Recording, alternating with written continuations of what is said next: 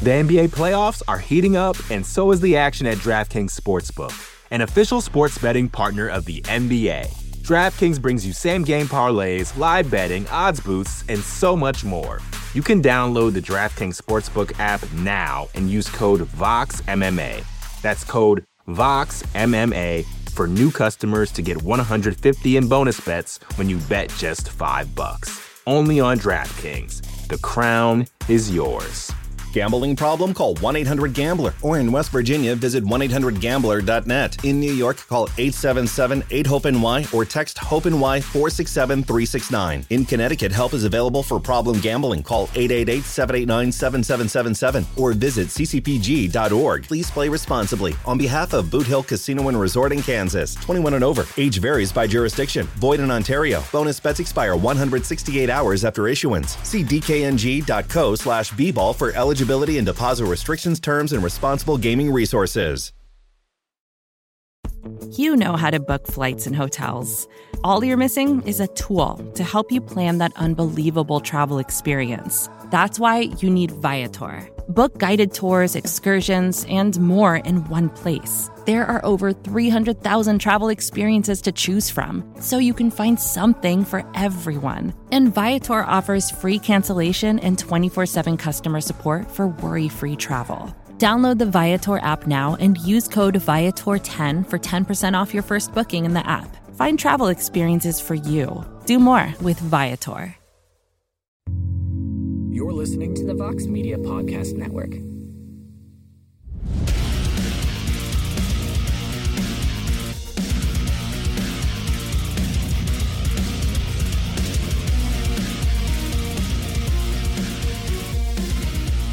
Welcome back to The Fighter versus the Writer. I'm Damon Martin. He is Matt Brown. And Matt, we are back after one of the craziest events in recent history. UFC 281 did not disappoint. We were texting last night during the event, and boy, I tell you what, we talked a lot about it on last week's show, but did it deliver? I mean, seriously, that card delivered in a massive, massive way. Straight up, man. That was like MMA orgasm, bro. Like, I'm still coming down from last night, man. Like, I couldn't sleep at all. That's the only shitty part about being on the East Coast, right? Like, we don't get it done till 1 a.m. I started watching the prelims at 6:30 is when they came on, right? Yeah, like 6 o'clock is when they started. Yeah, man. I didn't miss a single fight all night. What about you? No, I was there for the whole thing, and it was crazy from start to finish. I mean, even the prelims were nuts. Like, it wasn't like there was just the main card. Yeah. Like, sometimes it's like, I remember when you fought Tim Means, like, that card ended up being like one of the greatest cards ever, but it was started with your fight, because every fight before your fight was like, oh my God, this was not a good night. You finished Tim Means, and then everything after that was insane. That was Robbie Lawler, Rory McDonald, Conor McGregor. It was a crazy, crazy night. Yeah. This card was start to finish. Like, it was nonstop. Like, there were really no bad fights. It was really crazy the whole night. And I felt like this was like I don't know what you said, the climax of MMA shows. Not the climax, but there's just the peak of MMA, man. Like, such high skill fights, every single one. We had the dog fights, we had the wars, we had the knockouts, just such high skill level all day or all night. Man, I was just so happy and pleased just to get a show like that, man. And at MSG, Frankie retiring. God, you just couldn't ask for it to be any better. Yeah, absolutely. We're going to get to the card in a second, but I do want to start the show on a bit of a somber note, because I'm sure, as people have seen by now, we had some really tragic news in the mixed martial arts community. Anthony Rumble Johnson, two-time UFC title contender, legendary knockout artist, currently a fighter on the Bellator roster, sadly has passed away at the age of 38. Still getting a lot of reports about what exactly happened. I did see one report that had something to do with non-Hodgkin's lymphoma. I don't want to, say that's testament, but that's what I was reading. Either way, 38 years old, gone far too soon. I'm not going to sit here and say I was best friends with Anthony Rumble Johnson, but I've known him since he started in the UFC. I've interviewed him dozens of times. I had the kind of relationship with him where, he was Anthony to a lot of people. He was Rumble to a lot of people, and the people who knew him best, or the people who were kind of friendly with him, would call him AJ. And that was what I called him, AJ. Yeah. Anytime I would see him, I'd call him AJ. And, he was just an incredibly good guy, always gracious and nice to me. Anytime I would hit him up for an interview, he didn't do a lot of media, but he would always say, "Oh yeah, I got time for you." Like he would always say things like that. And I'd have him on. We'd have hilarious interviews. He was just a great dude. I'd spoke to him probably right after his first Bellator fight. He was going through sickness, of course. I'm sure a lot of people saw that. He's been kind of out of the public spotlight dealing with an illness and sadly lost his life. It's just, man, it's one of those ones, there's certain deaths where it's like, it's not a close friend. I'm not going to sit there and lie and say we hung out on the weekends and we were best buddies or anything like that. But it's one of those ones that really hits home, man. It really does hit home. And, this community, for as big as MMA has gotten, we are still a small knit, kind of close knit family. And it hurts and it stings. And this one stings. Yeah, I'm right there with you. I've only had a few interactions with Anthony, but he was always a great guy to me. We were supposed to fight at one point, actually. He ended up getting injured, when he was somehow making 170 back in the day. And, I talked to him after, a couple months after, and, just a really cool guy, man. I mean, I remember looking at him and saying, dude, I don't know how you made 170, but yeah, he was a phenomenal person though. And I was close with Kong Lee back then, and he was training with Kong, and, he had nothing but good things to say about him. So definitely a tragic day for MMA. Guy that's been around for a long time and done a lot of great things. Yeah. You talk about a career, he may not have become a UFC champion, came close, obviously a couple times, fighting for the belt. But one thing that I always loved about AJ's career, man, is that dude was always fun and always exciting to watch. I mean, when we talk about, when we remember the greatest knockout artists in mixed martial arts history, I'm talking about one-punch knockout power, not cumulative knockout power, which is absolutely a thing, but just vicious one-punch knockout power. The list is pretty short. Francis Ngannou might be one now as a heavyweight, but you got, Anthony Rumble Johnson will always be on that list. That dude generated so much, freakishly scary power. And you talk about fighting with I'll never forget. He fought at 170. I remember running into him. I want to say it was the UFC card in Pittsburgh when I think it was God, who was it that fought in that fight? I think it was Rick Story fought and Charlie Brenneman or who was it in that card? I think I fought on that card, right? Did you fight on that card? Was that you as well? Yeah, I think so. Yeah, I remember I was at the security desk checking in, and I just checked in. And I turned around the corner. I'm checking my bag and stuff, because they have to do this because Obama was in town that weekend. President Obama was at that hotel. Yeah, I fought there that weekend. Yeah. So you had to go through this super extensive security to get into the hotel. So they had to search my backpack. So I'm around the corner and I'm going to the media center and I'm just basically putting my backpack back together. And AJ comes in. He sees me and spots me. He's like, "Hey, Damon, how are you?" I'm like, "Good." I get up and shake his hand. And I literally shook his hand, gave him a hug. And I remember stopping, and I looked at him, I looked him up and down, and I said, "How in the hell do you make welterweight?" And he just cracked up laughing. Dude, he looked like a heavy, and he wasn't out of shape. He was in shape, ripped, just a big freaking dude. And I was like, holy crap. I literally was stopped in my tracks. How do you make welterweight? That's so funny you say it, because I'm pretty sure that was when I had the interaction with him that I was just talking about. Oh, really? That's funny. I think it was after my fight. I fought there in Pittsburgh. I can't for the life of me remember who I fought that night, but I don't know why I can't remember. But yeah, I seen him after, and I was like, God, thank God I didn't have to fight that guy. Look how freaking big he is. He was just a ginormous person. Lord knows how he ever made. I think he only made 170 once or twice. But like you're talking about with that one punch knockout power, there's a lot of guys that have. Not too many guys have stopping power like him. Like people have fight changing power. Like Chandler, for instance, we seen it this weekend. He hits you once, it can change a whole fight. Or Poirier. There's a lot of guys with this kind of power. There's very few with true knockout power. I feel like I have like fight changing power, but that true knockout power, like the Ngannou and the Rumble Johnson, that's very few and far between. I'll never forget I posted a photo on my Instagram today from UFC 202. That was the infamous press conference where Nate and Connor were chucking water bottles at each other because I was in the front row, and I had a photo of AJ he was sitting next to Nate Diaz at the press conference. So I posted that photo on my Instagram today, and it reminded, because I was trying to remember, because I've been to a ton of his fights, and I have photos on my camera going back years, and I was trying to remember like the last fight of his I went to, and I knew I'd gone to that one. So I found that photo, posted it. That reminded me of that event, though. That's the one where he knocked out Glover Teixeira with the uppercut. And that was like the nastiest, one of the nastiest knockouts. And we all know Glover Teixeira has a chin of iron. He cracked Glover Teixeira with an uppercut, and I thought Glover's head was going to go in the fourth row. Like, it was the nastiest knockout. He just absolutely crushed him with one punch and knocked him out. Like, it's just, he just had that unbelievable ability. And people forget, like, he came from wrestling. Like, he had wrestling. He was a wrestler, had a wrestling background, but he just had so much power. He was so much fun to watch. And, like, anytime anyone, like, even the fights he lost, obviously he didn't win them all, but even the fights he lost, like, people would step in there with, like, I wouldn't say intimidated, but, like, a real healthy fear of the kind of power that guy generated. Like, even if he lost, like, Daniel Cormier told me, like, when he got clipped by Anthony Johnson in their first title fight, he's like, dude, I've never been like, that was terrifying when he hit me. And like, just like, it's because and he like scrambled to get away and scrambled, like, so basically, save himself from getting knocked out in that moment. But that dude, like, he was just a terrifying force whenever he was in there. And all he needed was, like, he had like the what is it, like the ninja thing, like the death touch, you know what I mean? Like, he just had that thing, like, he just touched you and you go down. But like I said, it breaks my heart on so many different levels. But like I said, what I'll remember most about him from a personal level is he was just an incredibly nice guy, incredibly good dude, always made time for me. Anytime I saw him, he'd, greet me with a handshake and a hug.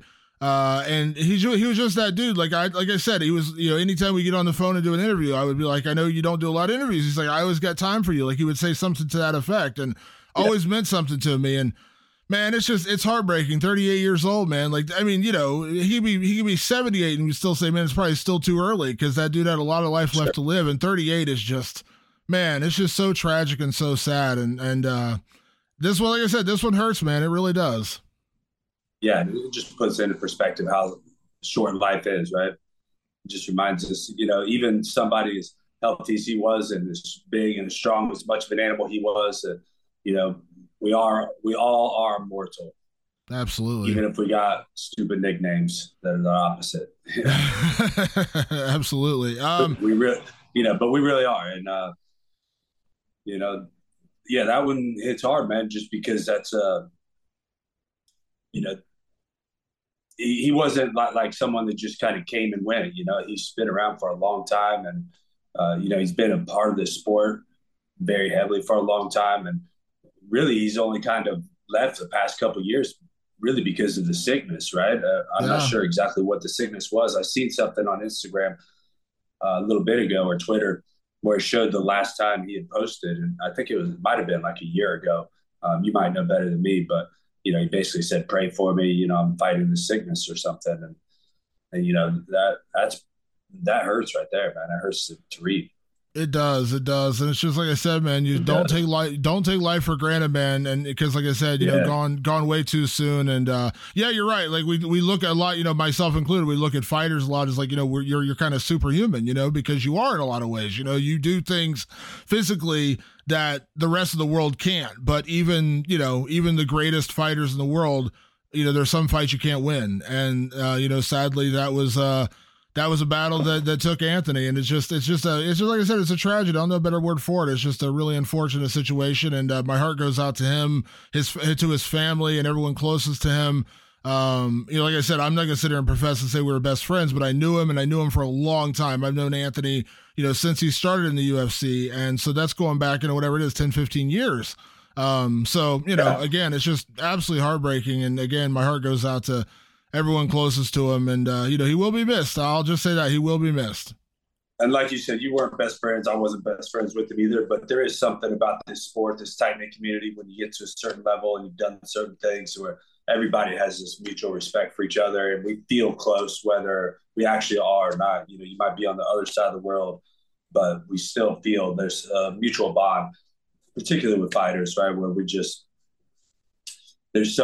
we respect what we all do, and we all go in there and beat each other up to build a hierarchy for the fans and everything. But there's a certain amount of love and respect, I think, for every fighter Um, yeah, so Anthony Johnson certainly earned a lot of respect from all of us.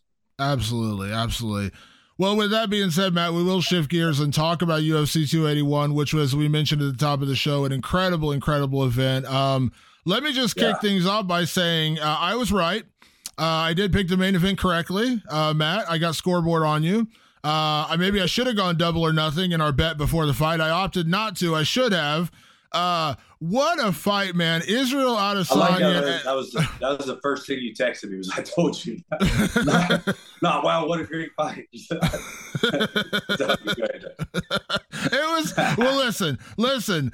I have to, because ultimately, and the thing about it is, and this is the reality, when I say, like, I told you so jokingly, but in all seriousness, like, it was an upset. Like, he was not the favorite. Alex Pereira was not the favorite, and Israel Adesanya was up 3-1 in that fight. He was doing exactly what he should have been doing.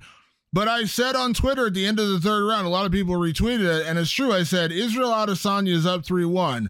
But the end of the fourth round, Alex was kind of charging forward and hitting him with some shots, and I said, you cannot play that game with Alex Pereira. He will absolutely light you up and put you out if you let him stick around and you let him march you down and walk you down and back you up. And that's exactly what happened in the fifth round. I wasn't, I'm not sitting here saying I was I was Nostradamus calling my shot. I just said that's what you cannot do. You cannot allow that dude to march forward, back you up, and start throwing punches.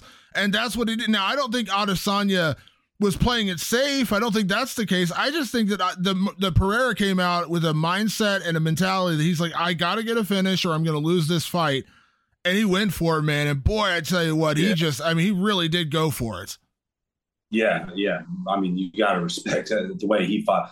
I really thought by the fourth, fifth round, I think it was the third round where Pereira looked pretty gassed. I mean, he looked like he was slowing down, looked like Izzy had total control. He was deciding where the fight was taking place. He wasn't back up against the fence so much. And that was the only thing that was making me nervous the whole time as a Izzy fan and picking Izzy and kind of, rooting for Izzy as a, just as a fighter. He just kept backing up against the cage a lot. And we it's almost like we were just waiting for that little slip. We knew it'd only take just that little bit, and it just eventually happened. But in that third round, it looked like Izzy, to me, it looked like he was in good control. I think it was around third round, maybe fourth round, when Alex came out, and it seemed like Izzy let off the gas. Like he felt a little bit too much control, let off the gas, let Alex recover. And, I mean, you got to give all fucking props in the world to Alex, man. That guy just bit down his mouthpiece, walked forward, and, just kept throwing shots, man. And, I thought his corner did a great job of firing him up in between the fourth and fifth round. And he did exactly what he was told. He went out there and got the job done, man. I mean, it was so similar to their kickboxing match, right? And well, because Israel had him hurt at the end of that first round. He tagged it with that right hand. And if that had gone on, if that had had another 30 seconds, like that might not have made it out of the first round. Like it just went, like it was that close. He wasn't going at the 30 seconds. No, he got hit. He was wobbled badly, and then the horn sounded over. If he would have been able to keep going, because again, on the feet up to that point, like what I saw in the difference was really how it played out. Israel was really good with his hands, although Alex was a little better with his kicks. They both had some kicks, but Alex was a little stronger with his kicks. Israel's hands were on point. He was laser sighted on his punches. But the problem is I think technically he was a better, boxer, quote unquote boxer. But Alex has that X factor, which is exactly what I said going into the fight. The X factor is he has the power. He has that power. And it seemed like with Izzy constantly backing up to the cage, and so much of that fight taking place right there, Alex was coming up short for a lot of the early rounds. And it seemed like he just discovered he spent enough time in that position where he just knew, I just got to put another inch on this and it's going to crack him. And that's exactly what happened. You can always spend so much time in that single position until a guy like Alex is going to get a read and he's going to find something. It's just not a good spot to be, especially when you're fighting Alex Pereira. And I think Izzy knew that and probably knew in the fight and probably didn't want to be there. So you got to give all the credit to Alex for putting him there too. Yeah. Also, I do want to know. I did notice one thing that we saw in that fight, just from the face-off, is that Alex, when they started the fight, I said this privately to some people. I was like, Alex looks like a freaking heavyweight in there. Like, he is a big, big dude. Yeah. And one thing that Adesanya had as an advantage over Whitaker, over Vettori, over pretty much every other middleweight he's fought is he's been a longer, taller fighter. Reach and height. Now, not saying he's stronger because he's kind of a skinnier middleweight. He's not like a big bulked up, Paulo Costa looking dude, but he's a taller, longer fighter. So he uses that reach and distance very effectively in his fights. That was kind of negated last night. Alex was as big and as long and as tall, and I think that kind of, I think in moments forced Israel to fight a little differently, but he was still winning. I mean, he was still winning the fight. But then, man, when that finishing sequence happened, I was just like, because he kept backing up, and I was just like, this is a recipe for disaster. You cannot back up. It's like getting trapped in the corner in a boxing match. Like, you just cannot allow yourself to get trapped there because there's no exit. And he had no exit from there. He was doing a good job earlier of grabbing the clinch and kind of turning things around and getting out of there. Yep. That into that fourth round, going that fifth round, I was like, he keeps backing up and just letting Alex come forward. That is just a bad idea. Yeah, as I said, you can only do that so many times with a guy like Alex. He's going to figure it out. And it's funny, like I met Alex once after a Glory match, and I remember how big he looked. But meeting him was one thing. Izzy, I've actually trained with before and sparred with, and I remember just how big he was. And I've trained with a lot of middleweights. I was like, geez, like, he is so freaking big. And Alex just towered over him. It looked like maybe not towered over him, but he did not make, how would you say? It looked like the fight with Jan Blachowicz, where it looked like he was fighting a light heavyweight. It looked like Israel was fighting a light heavyweight. Yeah, he's fighting in a different weight class, right? Like, it was it was a guy coming up a weight class to fight him. That's exactly what it looked like. God, man. Again, that was my takeaway from the whole fight, man. You can only spend so much time with a guy like that with your back against the cage. He's going to find a spot at some point.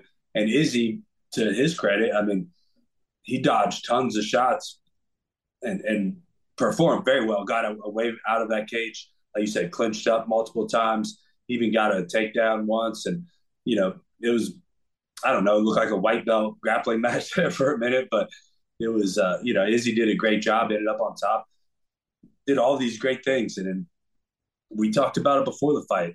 It only takes one, man, with Alex. And I think it took more than one, but it was one that changed the fight and put him in position to finish.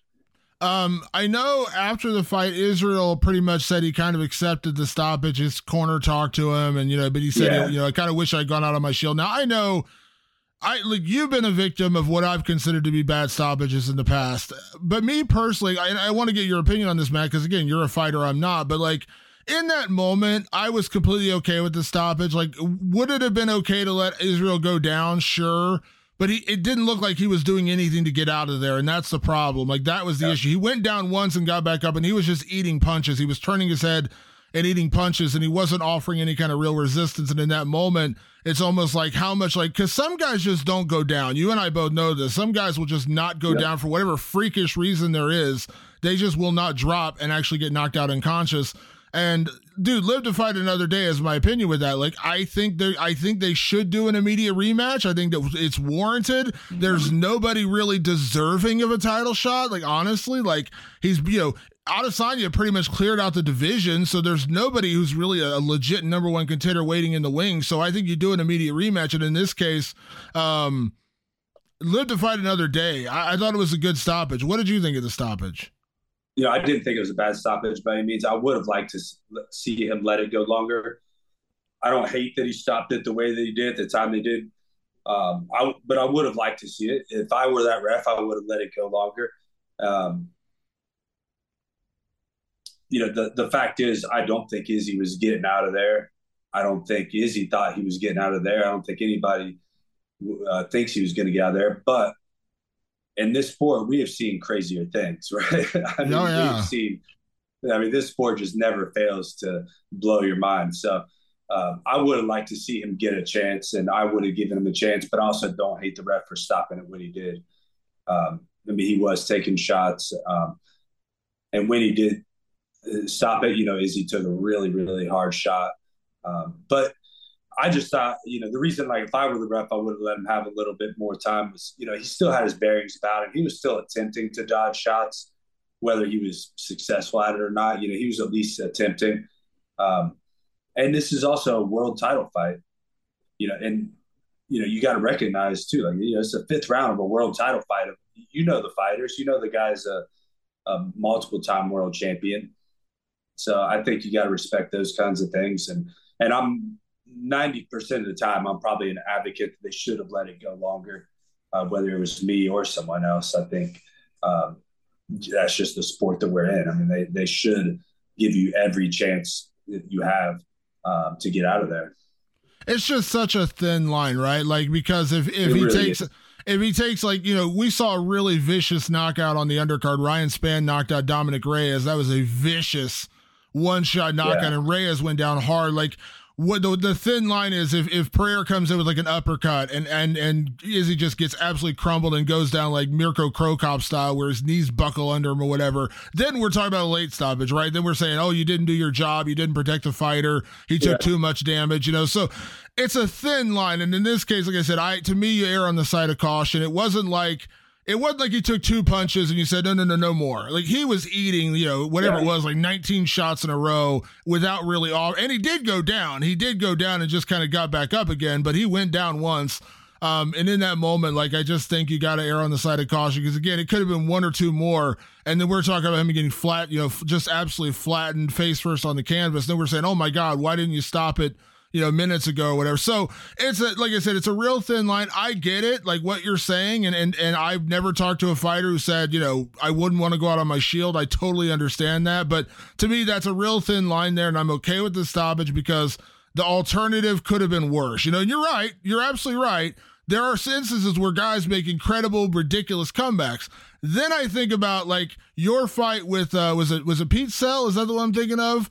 Where the referee it was Yves Levine's. I'll never forget this. Like, he was just like, he's literally like, I think Pete Sell owed him money or something because he's just like, I'm going to let this kid get murdered in there because he kept getting punched and going down. I'm like, Jesus Christ, what are you doing? It's like, stop this fight. It wasn't that bad. Like, what happened to Israel wasn't that bad. But like, again, I kind of err on the side of caution. Like, let him live to fight another day. And I think we got to do an immediate rematch, right? Like, it's the only one that makes sense. That's it. Definitely got to do an immediate rematch. But I think that's where I would probably disagree, and where most fighters probably would disagree, is we don't want to err on the side of caution. We'd rather get flatlined and be carried out on a stretcher in there. And I think,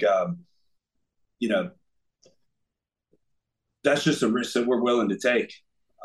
So I understand with commissions and, there are actual health practitioners that judge this stuff or watch it. And there's actual politicians, there's all these things at play that have an effect on this. But us as fighters, I guarantee there's not a single one of us that doesn't want to go out on our shield or on a stretcher, man. Like, we want to go until, we'll die in there, So it's like, we're never going to say it was too early or too late. So that's what, that's kind of where I'm at with that. And I'm with Izzy. Bring back Steve Mazzagatti, man. Let's let these fights just go, man. I like that he said that personally. Yeah, no, I get it. And this is a title fight, it's fifth round, maybe. I get it all, like I said. But again, I still don't have a problem with the stoppage. I think it was okay in that moment. Let me ask this real quick before we move on to the co-main and the other fights of the card. This is the third loss for Israel against Pereira. Now, technically, the first fight was a close decision. A lot of people are saying Israel could have got it. I get it. It was a close fight. Second fight, he was having moments, had Alex hurt, and then, of course, he came back and got the knockout. But, we saw, even in the lead out, like the walkout and then the stare downs and everything, like Israel was very businesslike. So a lot of times he likes to toy with his opponents, kind of get in their head a little bit, have some fun and beat them mentally. A little bit of the Conor game plan where you kind of beat them before you beat them. He couldn't really do that with Alex because Alex already had a 2-0, record against him. I'm not saying it's going to necessarily change what happens in the rematch, assuming it happens. But am I wrong in thinking that in event it can get to you? Like, Israel, and I get it, Israel couldn't fight his normal fight against a striker as elite and dangerous as Alex because there's just so much, peril in fighting a guy like that. So he can't fight exactly the same. I get all that. But you wonder, like, at what point is it maybe a bit of a hindrance mentally that he's now lost this guy 3 times? Like, it's not to say he can't come back. It's not to say he can't win the 4th fight. But I think that I'm not saying it altered his performance on Saturday because he was winning. He was up 3-1. But I just wonder if, like, at some point that doesn't become a bit of a hindrance on you that this guy now has you beaten you 3 times and knocked you out twice. You know what? If there's a guy that can do it, I think it's Israel Adesanya. I've been big on him since day one. I've met him. I've hung out with him before. I trained with him. And this guy, I think, just has as solid of a mind as anybody in this sport. And I think that he can do it. But I think you have a great point, too. Somewhere in the back of his mind, he's got to feel like there's a fucking Alex Pereira curse on him. You know what I mean? Like right. 2 times, 2 times he had him hurt. And seconds from finish. Twice. And then he beat him the first time, according to, I think most people would probably agree. It was it was close enough to win a robbery, but, so he's got to feel like, there's just something in the fucking air, like when he fights, you know what I mean? Like there's some mystical shit going on or something, like the universe is against him. But again, if there's somebody that could do it, it's Izzy, man. I think he's got every bit of the ability to do it. When we talk about other contenders, I wonder what about Hamzat? Is he? Are they going to give that to him? They gave Alex a shot off of a 3-4 fight win streak in the UFC. I know Hamzat hasn't fought the top guys yet, but I think that's the nightmare matchup for Alex, probably for Izzy too, but. For Alex, I can't imagine a worse matchup. I don't see any other worse matchups other than maybe Brunson and Hamzat not going to get this fight. Possibly. I think anything's possible. I think the problem is that Hamzat keeps playing games with like which division he's going to go to because it looked like he was going to do middleweight, and then he decides to go to welterweight. Now they're negotiating this for this fight with Colby Covington. Listen, I agree with you. I think Hamzat should ride his Colby, right? Yeah. Supposedly they're working on it.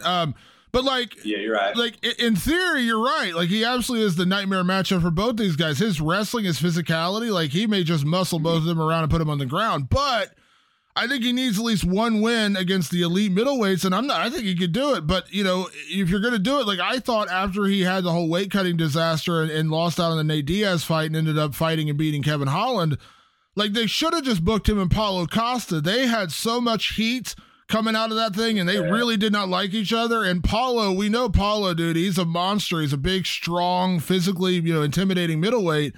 That would be a really fun fight. You beat Paulo Costa, I got no problem giving you a title shot, but that didn't happen. And so it's like, I agree, but he's more established at welterweight. If he's going to do middleweight, great. Have him fight and beat Marvin Vettori. Have him fight and beat, Robert Whittaker. Have him fight and beat one of those guys, and then give him the title shot while you're waiting. Do Izzy and Adesanya, or Izzy and Pereira 4 or 2, or however you want to number it.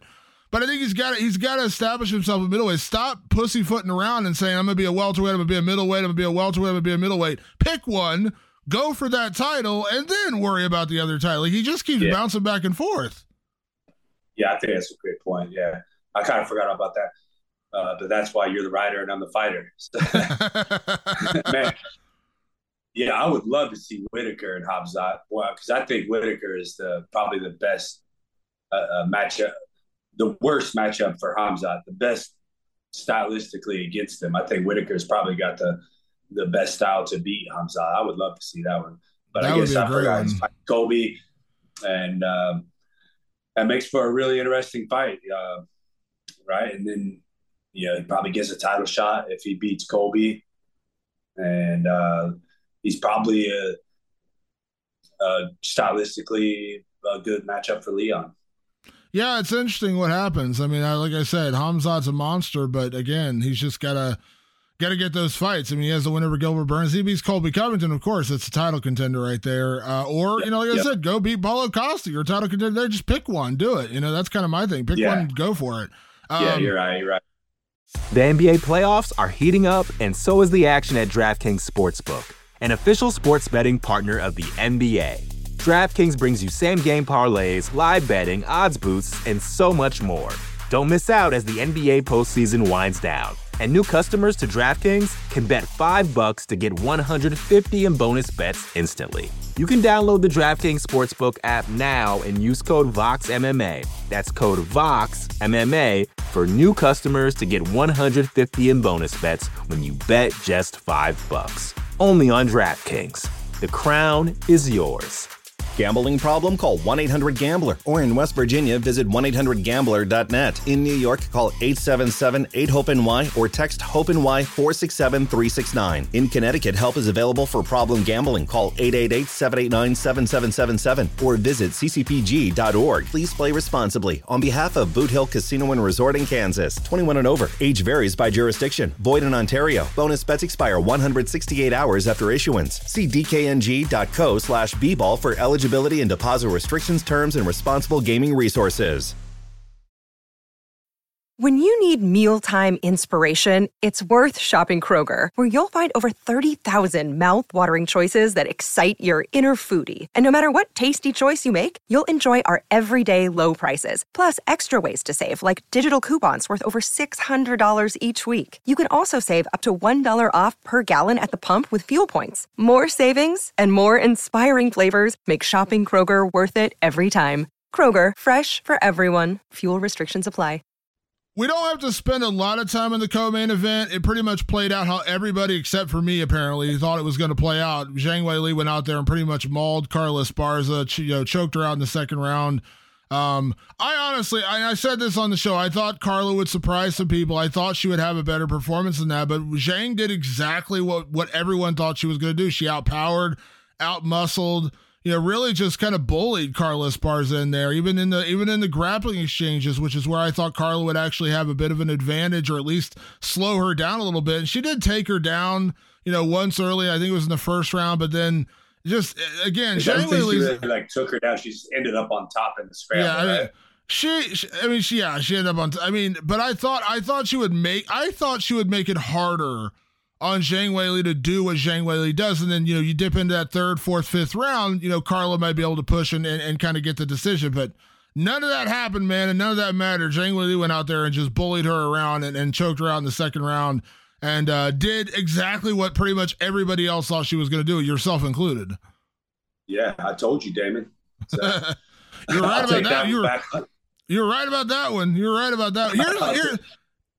Here's my thing with Zhang, she is so freakishly strong and she is so good. It weirdly felt like when it was over, it felt like a mismatch, which is ridiculous because Carla was the champion. Yeah, I totally agree. And man, what a performance by Zhang, man. You guys got to hand it to her. She did even better than. I picked her to win. I picked her to win handedly, but I thought Carla would give her a lot more problems than that. I thought she would at least push her against the cage more, slow her down a lot more. She didn't barely slow her down at all until she got on top, I think, at the end of round one. And man, Zhang just had her way with her. Yeah. What is just great technique all around. It's one of those fights where it's you just feel like some styles make fights. And that was one that was just stylistically just a nightmare for Carla Esparza. And, now, here's my thing, real quick before we move on. Zhang Weili is now the champion again. Of course, she has 2 losses to Rose Namajunas. Rose is also still out there, number 1 and number 2 contender in the world. I said this on Twitter on Saturday. Can we please get somebody else in there for the title fight? Amanda Lemos just had an incredible knockout over Marina Rodriguez.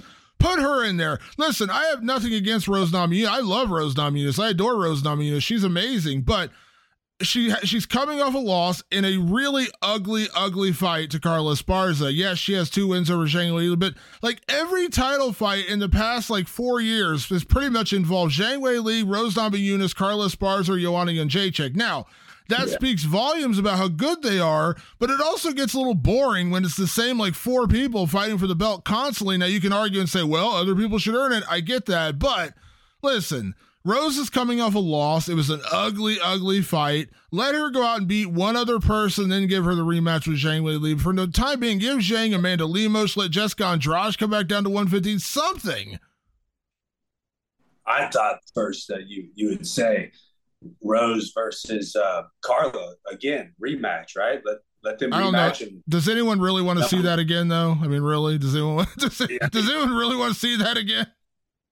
Right. I mean, we can talk about whether people want to see it or whether it's the right fight to make, too, right? The situation to me calls for that fight.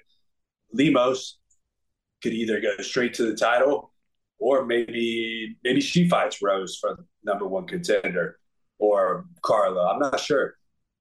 Yeah, I would just like to see somebody different get in there. You know what I mean? Like, there was an argument to be made that, Marina Rodriguez at the time, deserved the title shot more than Zhang. She was on like a 4-fight win streak. She looked really, really good.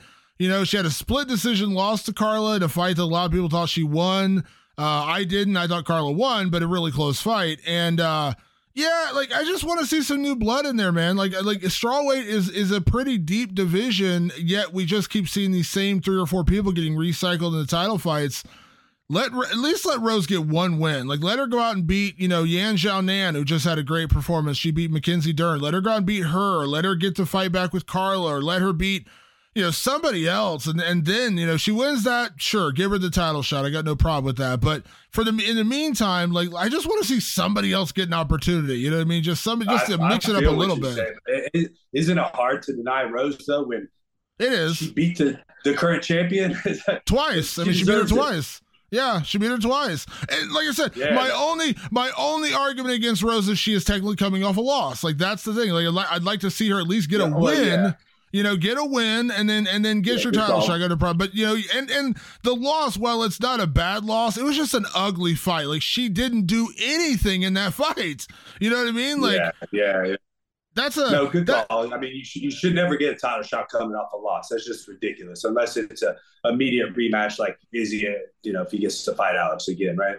Yeah. Any other loss, of course, it doesn't make sense at all. Yeah. Now, the fight of the night, of course, Dustin Poirier and Michael Chandler pretty much played out how you and I thought it would. Complete and utter chaos, insanity. Chandler hurt Poirier early. Poirier came back at the end of that first round. Then Chandler actually turned to his wrestling. He went to his wrestling and won a pretty dominant second round. But then he ran out of gas, and Poirier just put it on him and did what we thought he would do. Went out there and started being the technical brawler and beat him, and then ended up choking him out when he went for an ill-advised takedown and ended up getting reversed to get the choke in the third round. That fight was it's one of those things, like, you always hope those fights play out like the way you expect them to, but it just seems like if you put Dustin Poirier, Michael Chandler, or Justin Gaethje in the cage, you're going to get what you pay for. Absolutely. And I think Dustin's beat both those guys now. So he does. He has, yeah. I mean, how much props can you give to Dustin Poirier, man? Like, what a fucking soldier, man. You just gotta, man, you can't even say enough good things about him. He just carries himself well, speaks well, just does all the right things, man. It seems like he just can't do no wrong. Even when he loses, we feel bad for him. Like, damn, wish he would have done better. It's crazy. Like just what? It's crazy too, because he hasn't, like, he's come up short in his 2 bids to become champion, undisputed champion. He lost to Khabib and he lost to Oliveira. But when you look at the guys he's fought, I think the list was, like, in his last 10 fights, he's fought 9 current or former world champions from UFC and Bellator. Like, his list of opponents is utterly ridiculous, and it's kind of crazy to think about. Like, he hasn't actually been an undisputed champion, even though he has some of the most unbelievable wins in the sport, and, like, you always feel like he's just one fight away. He's always one fight away from being there and being a champion. Listen, he has a tough road to get there. Now, Islam Makhachev is no joke. That dude may be champion for a while. But Dustin's a dog, man. That dude went out there and just fought his ass off. And I mean, I know it sounds weird to say, it's just a pleasure to watch that dude do work. Like, it's just an absolute pleasure to see him go out there and do work. Yeah, it's just unfortunate the guys that have been champion were just the worst style matchups for him. It's, that's all it's come down to. And, wrong place, wrong time. But like you said, he beats these guys that are former world champions. If it would have been a fight earlier, he would have fought them for the title. So, just a great guy, though, man. I love watching the guy fight. And God, that fight lived up to expectations through and through, man. Chandler, I don't know what you do with him now, though. Poirier, it's pretty obvious that, he's going to fight another top contender. He's going to be somewhere at the top. But Chandler, he's 2-3 now, if I'm right. Yep, you're right. 2-3 in the UFC. And listen, every fight Chandler's been in has been exciting and been fun. His 3 losses are to Justin Gaethje, Dustin Poirier, and Charles Oliveira. There's absolutely no shame in that. But, you wonder, like, is he going to be the guy who's always going to be a really exciting, fun fight to watch, but never quite be a champion kind of level? And listen, there's nothing wrong with being a guy who goes out and gets an extra $50,000 in your paycheck every single time you fight. Let me be clear about that. Like, there's nothing wrong with being just an exciting pay-per-view fighter who's going to be absolutely drop down. Every time you watch the guy perform, you know what you're going to get. But I know Michael Chandler really wants to be champion, and you start to wonder at 2-3 in losses to, the former champion, the interim champion, and another interim champion, like, you wonder, is he ever going to get to that peak? Is he ever going to reach that pinnacle? And you can't help but question, like, at this point, like, whatever he is, like 35, 36 years old, there's a lot of miles on those tires. You just wonder, like, I love Michael Chandler. I think he's amazing and a great dude, by the way, like a really, really good dude. But you can't help but wonder, like, will he ever quite get to that level? And you can't help but wonder that with his 3 losses aren't bad losses, but those 3 losses are the guys you have to go through to get to Makhachev, to get to Khabib or whoever, you know what I mean? Like, you got to beat those guys. And if you can't beat those guys, you're never going to be the champion. And I think there's a certain level of this sport where,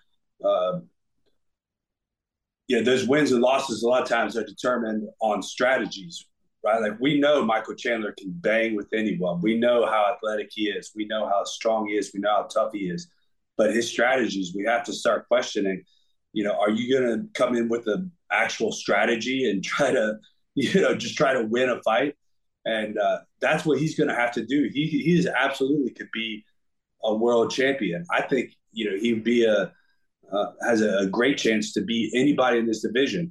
But if he's going to continue to go out there and fighting by just throwing caution to the wind and relying on his athleticism or that one big shot and just exploding in hard as he can and swinging as hard as he can for the fences, that's not going to beat these kind of guys.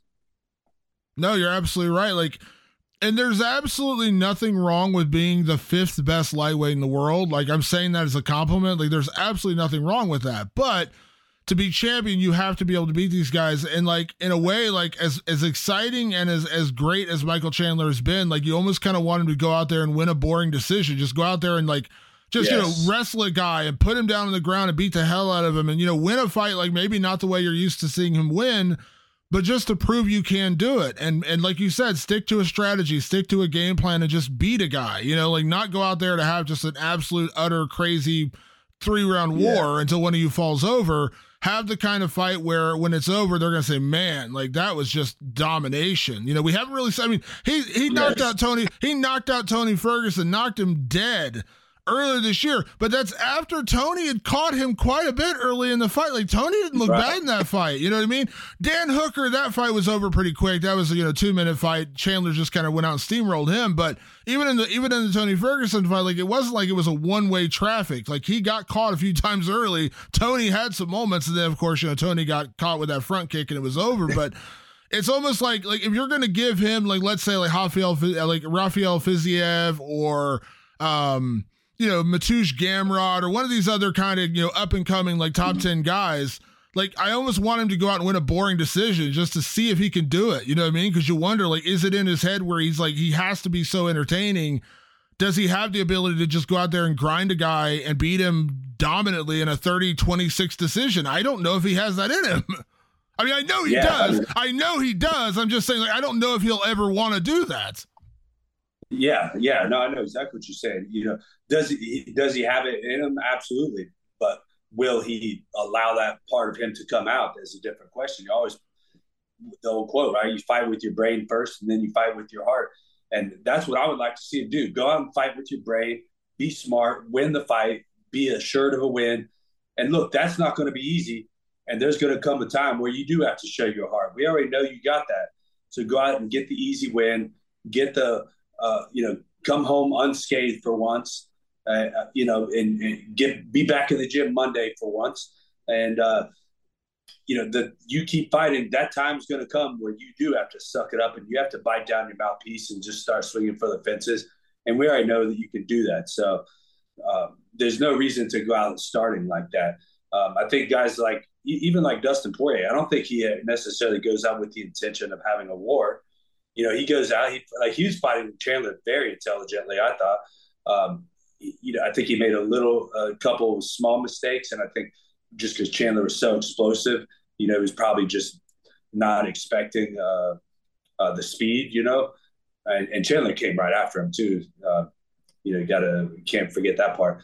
But, Poirier I think he's going to look to make the easy fight first, and then it just turns into a brawl, and we know he can do that. I'd like to see the same out of Chandler personally. Yeah. Go out there and make it easy on yourself.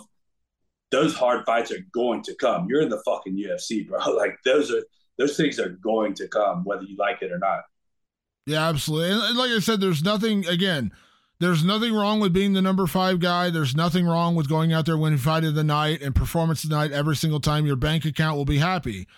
But if you really want to be a champion, if your goal is to be the UFC champion, you can't always have those kind of fights. You just can't. Like, think about how much damage Khabib Nurmagomedov took in his entire career. Khabib probably took less punches in his entire career than Michael Chandler took last night. Like at some point, defense has to matter. Like, you have to be willing to just go out there and just beat. And Khabib was exciting. Khabib went out there and just mauled people. Like, it wasn't like Khabib was a boring fighter. He went out there and just absolutely mauled people. But I know, I'm not saying you have to be Khabib. I'm just saying, like, there are ways to win a fight where you're not like going to the hospital afterwards and broken nose and broken orbital bones. Like you said, getting back in the gym on Monday. You know what I mean? Like, there's a way to win where you don't just go out there looking like you just got hit by a truck. And realistically, look, we say we want to please the fans. I fell into this trap myself, right? The fans, of course they want to see these crazy fights, and they're going to love you for that. But guess who they love the most? They love winners. GSP is more famous than basically all of us, right?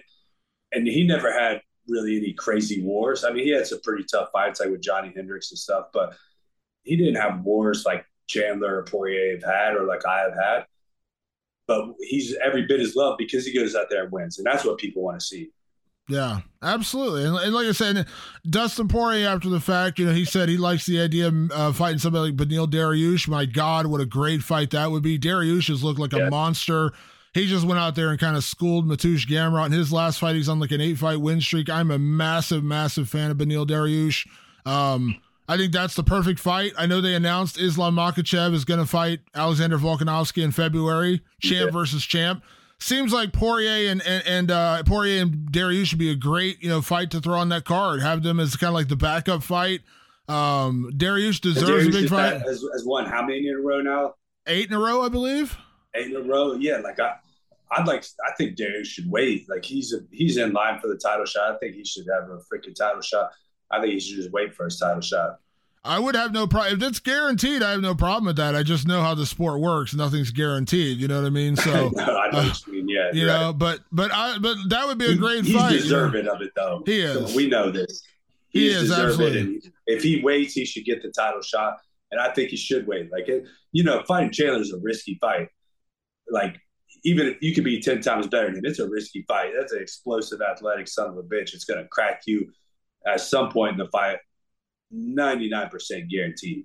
Yeah, it's interesting. I know Chandler said afterwards he wants to welcome Conor back, and I think that is still a great fight. Chandler and Conor would be a great fight. I mean, talk about like losing to Poirier, yet you win the Conor sweepstakes. Not a bad way to go for Michael Chandler if that happens. And listen, like I said, Michael Chandler is going to be exciting no matter what he does. But again, do you want to be the number 5 guy or do you want to be champion? Because you want to be champion, going out there and having crazy back and forth bloody wars may not get you there. I mean, listen, I know it's a knock. People are going to say, he beat him, but I mean, you can even say the same thing a little bit about Justin Gaethje. Like, Gaethje's a guy who goes out there and has these crazy, just insane wars, but he's not reached the pinnacle either. I mean, he hasn't. He lost to Poirier. He lost to Khabib. He lost to Oliveira. Same kind of thing. Like, you have to eventually get a little more technical. Poirier had to do that. Poirier was a victim of his own success early on. He used to go out there, bite down on the mouthpiece, throw caution to the wind. One of us is going to go down. And more oftentimes than not, Dustin Poirier won those fights. But there were times where he got caught, he got clipped, he got finished, he got beat. He had to stop getting into those kind of fights. And now Dustin Poirier is legitimately one of the 3 best lightweights in the world. Can Gaethje and Chandler make those adjustments to where they have to balance the excitement and the explosiveness with just going out there and winning, even if it's ugly, winning? You know, like you said, winning is what matters. Yeah, you don't go searching for the war, right? It's going to come. You're in the UFC, bro. Right? You're fighting the best in the world. Like, you're going to end up in a war if you do this long enough. And everybody's going to see whether you're for real. We already seen the Chandler's for real. We already seen Poirier's for real. We already know they can do the war. And that it's going to be it's going to be a rough night. You know, like, both people are going to be bloody and, spitting out blood. And, we already know this. So I don't think they need to prove that anymore. And that's just my 2 cents. I just don't think they need to prove it. I think they should go out there and win some fights. And I think my whole point is that I think they're just holding their own selves back. They're kind of their own worst enemies, Gaethje included, with Chandler. They're just their own worst enemies rather than playing it smart. They're just trying to, I don't know if they fall in love with the knockout or what it is, but I think it's easy to do, to just go out there and want to have an exciting fight. I mean, you're in front of a big crowd under the lights and you're fired up and excited. And those fights are fun, man. They're an absolute fucking blast. But, I just hate seeing guys like with Chandler's potential and just kind of throwing it away due to a lack of strategy. Yeah, no, you're absolutely right. It's true. We talked about it on our last episode, Matt, and man, I tell you what, like, this sport is unforgiving. There are very few dream endings in this sport. You and I know this. Like, very few fighters go out on wins. Even fewer go out as champions. And we talked about all the admiration and love we had for Frankie Edgar. Man, it ended in such dramatic fashion. Chris Gutierrez with the jumping knee and knocked him out. And that is, you know what that is like. And listen, I love Frankie. I'll love Frankie forever. And Frankie's a legend. He should go in the UFC Hall of Fame next year for sure. Yeah. But it's a harsh reminder that very rarely do you get to walk out in your final fight. Like, that's just the nature of this sport. It's almost like you have to be carried out in your final fight to know it's truly over, because you wonder, like, if Frankie had gone out there and put on a classic Frankie Edgar performance and won 30-27 or clipped him and caught him and knocked him out, he said it was over. He said he was done. But what are the chances that maybe he says, you know what? I felt pretty damn good in there. Maybe I'll get one more. I feel like sometimes as bad as it is, like, you almost need to lose to just realize, like, it's time to hang him up. And man, but still, that was heartbreaking, man. And I know Chris Gutierrez was going through a lot himself. I know his coach had cancer, like, the week of the fight and all that kind of craziness. Like, and you saw, like, he went over and checked on Frankie right away. It almost kind of broke his heart to do that to a legend. That's the sport. But man, somebody said it once upon a time, it's true, man. This sport is a cruel bitch. Like, there is no chill with this sport, man. This is a dangerous, deadly game. And like I said, very few fighters walk out of the cage. Most of them get carried out. That's a fact, man. And it was sad to see that happen to Frankie. But, I've known Chris for a long time. I trained with him before he was in the UFC or anything. And when I heard that fight announced, I kind of had an idea. I know how good Chris is, man. And, he's a terrible matchup for Frankie. I just wish they would have gave Frankie a better matchup. I'm not sure why it seems like that's kind of what they do. That, why not give him an older guy or somebody that's also kind of on their way out, or, even just someone that's just a wrestler, or I don't know, something, just a more favorable matchup. I mean, I don't know. It seems like there's some way to make that happen, but it kind of just, everything worked in Chris's favor, and, more power to him, right? Like, he did it. He went out there and did his job, and can't take nothing away from that.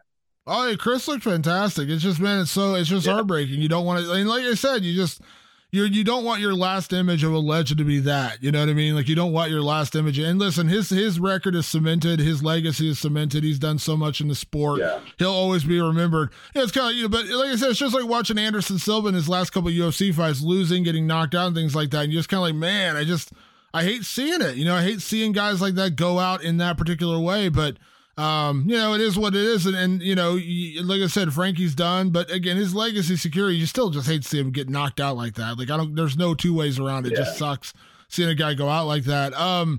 Real quick before we close down the show, Matt, we had so many incredible finishes on the card. I mentioned Ryan Spann with that huge knockout. Hinato Moicano had a big win over Brad Riddell. Aaron Blanchfield put an end to the Molly McCann hype. Yeah. We had a lot of big fights. You talk about this sport being a cruel bitch. How about Dominic Reyes, man? Man, I think somebody tweeted it. If that one judge hadn't gave a fight to John Jones, this guy's whole life would have been different. Now he's on 3-fight knockout streak, I think. Yeah, knocked out by Blachowicz, knocked out by Yuri, and now knocked out by Ryan Spann. And that's 4 losses in a row, technically, with the Jones fight. That's 4 in a row. He was undefeated before that. Undefeated, now lost 4 in a row. Yeah, boy, what it's a fucking cruel bitch, this sport, man. It is. And it's exactly right. But how about fucking Ryan Spann, though? Come on, man. We haven't talked about him. This guy said he never trained before. Throws a jab to knock out Dom Reyes. Come on, man. This is something special here. I want to see where this guy goes. That guy, when he said, I never trained more than 3 weeks for a fight, I was like, holy crap. Like, that's the kind of dude you wonder if he actually does get serious about it, like what's going to happen, because he's got all the potential in the world. Huge power, insane power. He trains with a good team. Fortis MMA is a good team. Saif Saud is a really, really good coach. If they do get him in the gym and start doing 6-8 week camps, dude, this guy is a monster. Like, I'm not saying he's going to be champion, but tons of potential there, man. He looked really good last night. Yeah, and just his build too. Like, how long are his freaking arms? I mean, the way he's built. I mean, he's the perfect body type for MMA. I just can't wait to see where this guy goes. So. Yeah, and let's also real quick talk about hype versus reality, because hype is great. And in this sport, fortunately and unfortunately, hype sometimes matters more than skill sometimes. Not say it's right or wrong, but you and I both know hype, gets people attention. Hype gets you big marquee fights. Hype gets you money. But there's Sean O'Malley hype, where you are legitimately a good fighter and you just have the opportunity to prove it. And he proved it when he fought Piotr Jan, went out there and fought an incredible fight. Now he's legitimately probably the number 1 contender in the division. And then there's Molly McCann hype.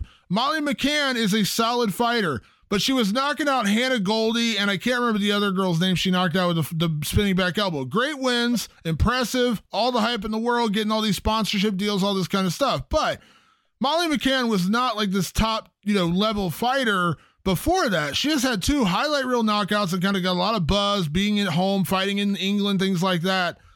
Aaron Blanchfield just went out there and said, oh, hype, really? Well, let's see what happens when she goes up against a buzzsaw. And Blanchfield just mauled her.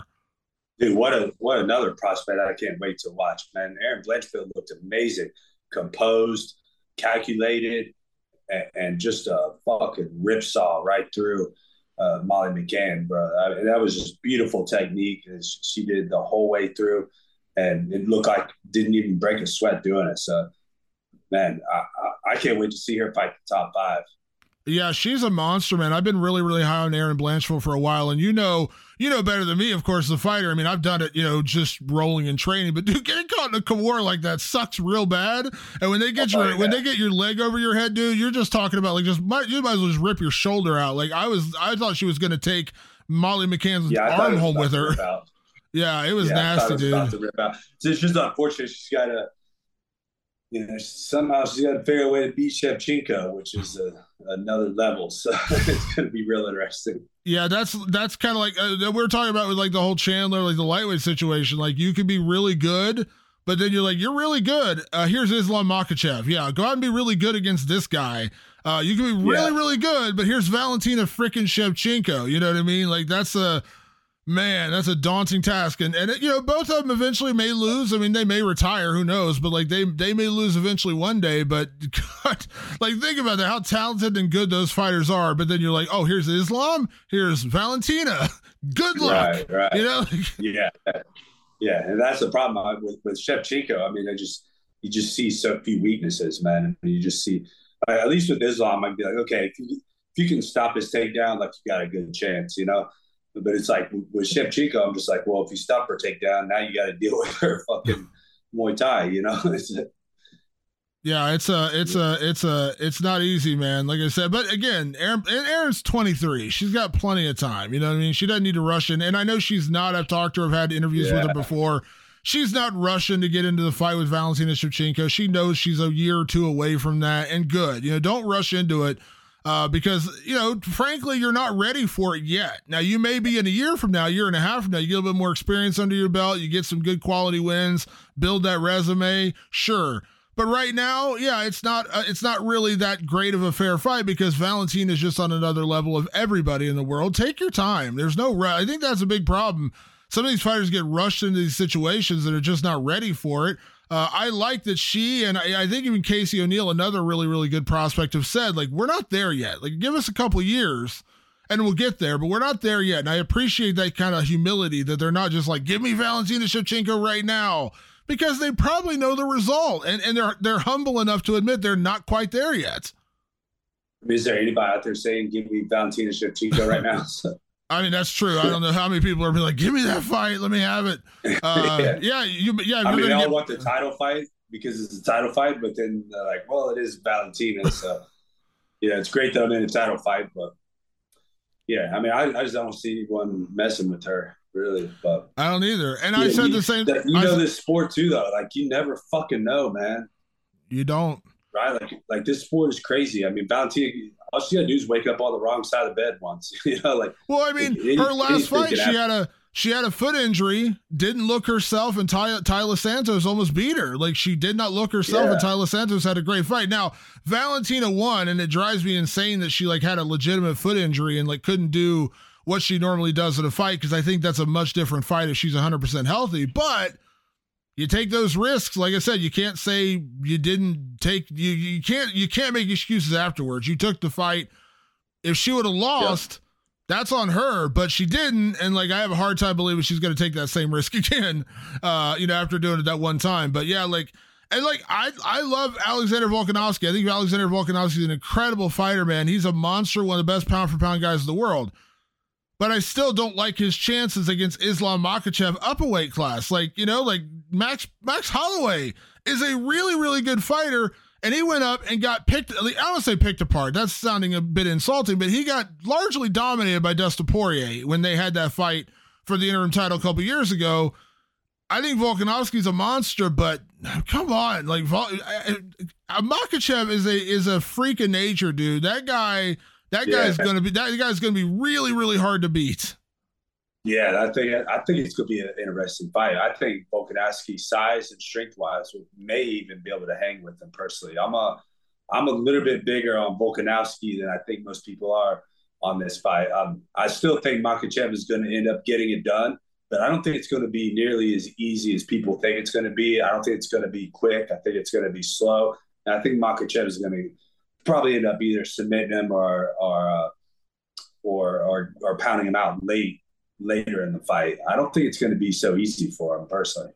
Well, come February, when we break down that card, if you want to go double or nothing on that one, I will go double or nothing on that one, because I'm fully confident in Makhachev winning that fight. No, I picked Makhachev to win. Like I said, I think but I think he'll get him later in the fight than people think, and I think he'll be tested. He'll get some. I think Alexander will get some good shots in and give him some hard times. And I give Alex a bigger, better shot than I think most people would. The only bet that I would do on that, since we're going to be betting all the time now, I think the only bet I would do on that is that it lasts 3 rounds. I'll do a bet like that. I'll say it goes over 2.5 rounds or 3 rounds. That one I wouldn't, because I agree. I think Volkanovski will stick in there. I don't think he's going to just go away. I don't think he's going to just fade away. I think he's going to stick around. I just think ultimately size and power in wrestling are going to be too much, and Makhachev will win. Yeah. I could see it being a 5-round decision. I'm not even saying he goes out there and taps him out or just, beats him up and finishes in 2 rounds. I don't think that's going to happen. I just still think the size, power, and wrestling will still be too much for Volkanovski over 5 rounds. Yes, he may make it all 5 rounds, but yeah. And like I said, there's a win in that, just going 5 rounds with the best lightweight in the world. But I just think I think it's going to be. I think that we'll do a full breakdown when we get there. Right? Yeah. We don't have to go over too much now. Yeah, it's interesting though. But this last week it was just an incredible card, unbelievable card. I think what we're getting at too is, look, Alexander, you got to give props to him. He's fucking going for it, man. I love when these guys do this. When Izzy went up 205, Conor was obviously the first, even though he hadn't defended his lower weight title yet. But when these guys go for the big things, that's the way I've always lived my life and fought. It's like, let's go big, man, or go home, right? And sometimes you pay the price for it, but then you walk away with no regrets and you feel good about it, and you can come back. And like for instance, in this fight, like Alexander has nothing to lose, right? He goes up and loses to Islam. It's like, well, y'all thought I was going to do that anyway, right? So what's the problem? Yeah, no, absolutely. I give him a lot of credit, and like I said, good for him going up and taking a chance. And I don't count him out, and we'll talk more about it when it gets closer. But it's an interesting fight. It's a big fight, and I'm 100% excited to watch it. I'll tell you that much for sure. That's a big one coming up in February. We just had a big one. We still have one more pay-per-view this year, of course. Yuri Prochazka and Glover Teixeira in the big rematch coming up in December. We got Derek Lewis and Sergey Spivak coming up this weekend. A good Bellator card coming up this weekend. Patricky Pitbull and Usman Nurmagomedov, the guy with the greatest name in all of mixed martial art, Usman Nurmagomedov. You got Corey Anderson and Vadim Nemkov rematching. So lots of good fights coming up. Yeah, man. Yeah. Lots of good fights, and we got the holidays coming up, so we get to sit in the when it's getting dark at 4:00 in the afternoon and sit and watch the fights. Nothing. And nothing we get to actually sleep in, right? When the sun comes up at 6 a.m., it's hard to sleep in. Nothing like Ohio, where it was like 72 days ago and now it's 38 and snowing. Nothing like Ohio weather. Yeah, right. But I bet you got the blackout blinds there, don't you, Damon? I do in my bedroom. I absolutely do have the blackout blinds in my room. Dude. Yeah, you're a noon sleep. I am a night person. I am not a morning person. You will if you're like, hey, we got to record the podcast at 8 a.m. I'd be like, dude, you're going on your own today because I'm not getting up at 8 a.m. We used to do it early. Remember back in the day, we used to do it early sometimes. And I remember you'd be like, can we just do it like an hour later? Dude, that's what I would roll in with the hat and everything, because I was like, I am not getting up and getting ready for this thing. I'm just going to 100% roll in, wake up, get in the car and go down and do this freaking podcast. Because I am not a morning person. I like to get up early, man. We've been doing the ice and the sauna at like 6 in the morning, man. It feels so much better. I'm dead by this time of night usually because we get after it, man, all day long. No, thank you. I did Come early on, man. morning. We gotta get you. I'm a video vlog you doing the ice sauna one day. Man, that's a tall order right there. I might do the ice. That'll be next time we bet on a fight. That's gonna be. Well, right now we're double or nothing still because I slow you like a motherfucker. But if I ever get ahead, that's where our bet's gonna go. Yeah, I'll tell you what. I'll do the ice and the sauna. I just won't do it at 6 o'clock in the morning. How about that? I'll do the ice and the sauna, but I definitely ain't doing it at 6 a.m. in the morning. Okay, I'll tell you what. Even when it's cold out like this, when it's 50, 40 degrees outside, that's even worse. It don't matter what time of day, because when it's 40 degrees out, you get out of the ice and you're still cold. You don't got, the sun's not out there to warm you up or anything. Yeah, it's not gonna be fun, but the chance you'd have to literally dump the ice on me in bed to get me up at 6 o'clock in the morning. Trust me, that just is not. I am not a morning person. That is when I will actually legitimately become a fighter, because someone tries to wake me up at 6 in the morning, I'll throw punches. Oh, I'm gonna try this someday.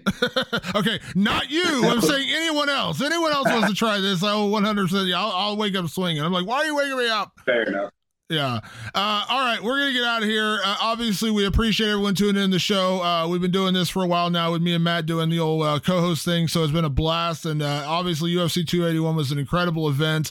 Want to appreciate everyone that tunes into the podcast each and every week. Make sure you check us out on all your favorite podcast platforms, Apple Podcasts, Spotify, and of course, over on the best website in the world, MMAfighting.com. We will see you next week for another edition of The Fighter versus the Writer. Thanks for tuning in. We'll see you then.